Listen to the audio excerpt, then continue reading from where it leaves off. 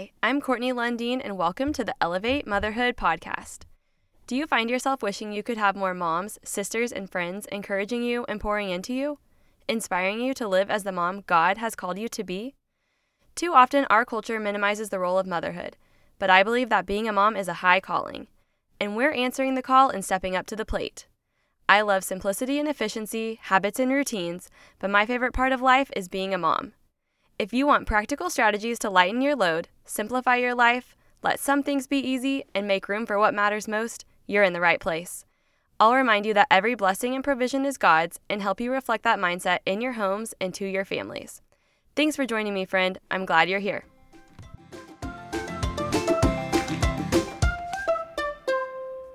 Hey everyone, welcome back to the Elevate Motherhood podcast.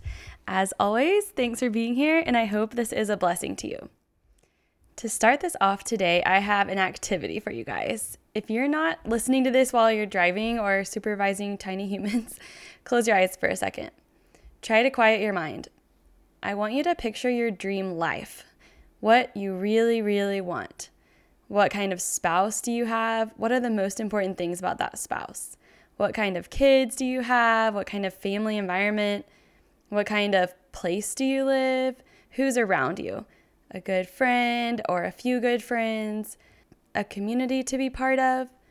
What are some of the most important things in this dream life if you could have absolutely anything? Okay, now, how close is your real life to those most important dream life things? How many of those boxes are checked? I'm going to guess that for a lot of you, several things are really pretty close. And maybe you just haven't taken the time to realize that. Do you ever stop to think about how many things you really, really want that are right in front of you? Like the things we think about all day are sometimes really unimportant, and yet the super important things sometimes we blow right past and kind of take for granted.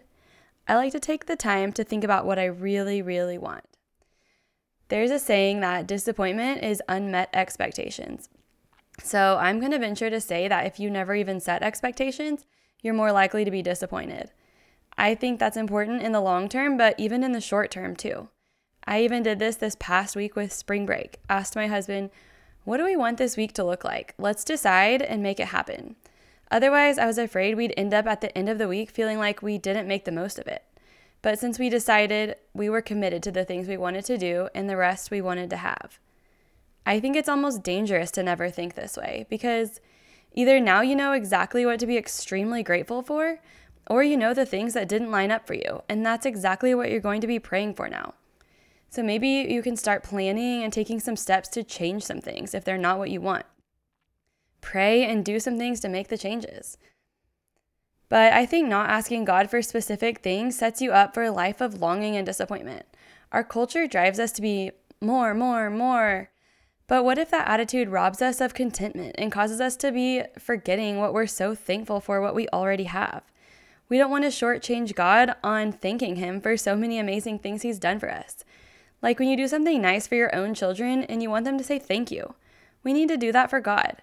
So today, take a minute and think about all the parts of your life that are just exactly what you want.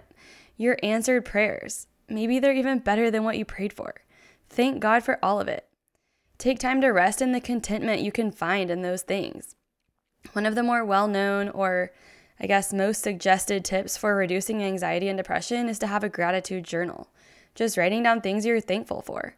Maybe try it if you haven't yet. What do you have to lose?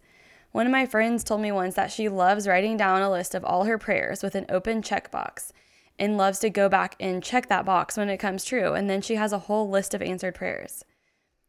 Isn't it sort of a glorified fear for moms that our kids are going to grow up and leave home and we'll be sitting here in an empty house with an empty heart? Well, we're not receiving that. We're believing that God's best is still to come, and we are always going to believe that. I think that one way to practice this is to be content and find joy and thankfulness at all times, as much as possible. My husband and I tell each other this all the time. We say, remind me that I didn't take this for granted. Remind me how much we loved our kids every day, and how we told our kids and each other and God how much we love this time, all the time, in every season. I hope that is something that everyone listening can implement. An attitude of thankfulness, a heart posture of contentment. Of course, we are still looking ahead and working for the future and all of that, but we are living in the moment with a grateful heart. And I hope to keep this part still optimistic, but I think it's worth mentioning is the subject of complaining, because I feel like this gets glorified in our mom culture. It's like a competition of who's more exhausted. And I think this is an easy way to drive a wedge in your marriage. Each spouse complaining about who's more tired and who's working harder. Let's just call it what it is and try to stop complaining. If you're doing that, it's complaining.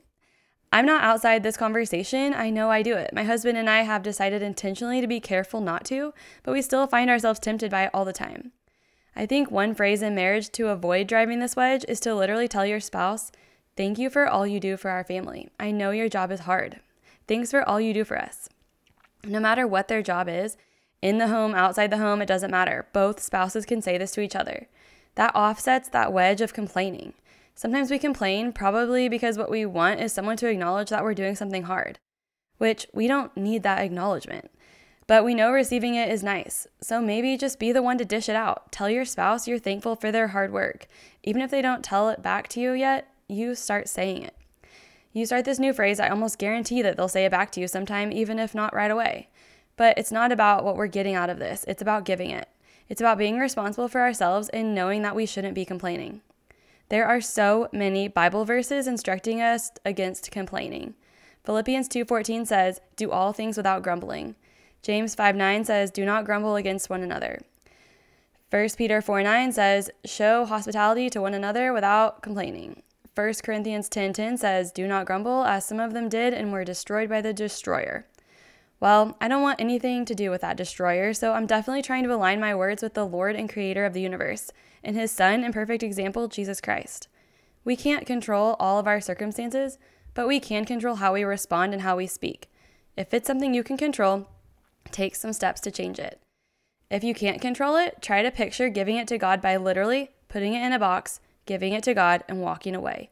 You can't take it back and worry and complain anymore because you literally gave it to God and it's not yours anymore. You know how God uses our children to teach us so much? One thing I've been thinking about and convicted of lately is teaching my kids what someone else does not get to influence what you do. You're in charge of you. If someone takes your toy, that is not a permission slip to hit them. If someone starts whining and acting selfish, that doesn't mean you get to start whining and acting selfish. You know how kids do this? But he. No. Your actions are not affected by someone else's actions. What someone else does not influence what you do. Isn't that a word for the moms too? Just because someone is moving slow and now you're late does not mean you get to yell at your kids because you're frustrated and rushed. Just because your boss is giving you an assignment that you feel is unfair does not mean you get a free pass for a bad attitude and a half-hearted work ethic. My sister reminded me the other day of our mom cleaning the kitchen and telling her, "We are to do everything as unto the Lord. I'm cleaning this kitchen and my heart's saying, I'm doing this for you, Lord." Doesn't that attitude change everything? You are you. You are who God says you are. No one else's action or lack of action or their words or their lack of appreciation get to change what you do or say or how you act. You're responsible for you.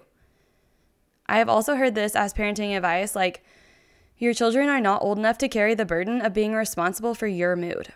That feels like so much power to them, and it scares them more than it makes them feel good. They don't need or deserve the power or responsibility or burden of determining our mood and actions. We are called to the fruit of the Spirit: love, joy, peace, patience, kindness, goodness, faithfulness, gentleness, self-control, at all times. Even if your kid or your coworker or spouse or the person in the car in front of you isn't using those fruit of the Spirit, it's not a free pass for you. We teach this to our kids by showing them. I'm as convicted as anyone else listening. It's a word for me that I'm sharing with you. I am not standing on a pedestal preaching this. I'm right here with you. So let's find a thankful heart. Let's realize how much of what we really want we already have. Let's pray for the rest. Directly ask God. Ask Him to give us desires that align with His desires for our lives. Pray for our next move. Philippians 2:14-15 says, "Do everything without complaining or arguing, so that no one can criticize you. Live clean, innocent lives as children of God. Shine like bright lights in a world full of crooked and perverse people." Proverbs 15:15 says, "A gentle answer turns away wrath." Sometimes you can't change someone, but you can change yourself. You can lead by example. Choose kindness. Also, we are probably saying to our kids, no whining, no complaining. So we can lead by example. No whining, no complaining. We have so much to be thankful for. Before we close, I'd be honored to say a prayer and blessing for you. Dear Lord, thank you for these listeners. Thank you for giving us an attitude of contentment and thankfulness. Let us lead by example to our spouses, kids, and friends. Let us remember that we are who you say we are. Thank you that your word says we should not conform to the pattern of this world, but be transformed by the renewing of our mind. That then we will be able to test and approve what your will is, your good, pleasing, and perfect will. Let all we do be for your glory, Lord. Amen. If you love this podcast, will you let your friends know and leave a 5-star review? It helps other people find this podcast, and it would mean so much to me. You can also click subscribe, then you'll be automatically notified when a new episode is available. Thanks for being here, friends. Until next time, let's elevate motherhood.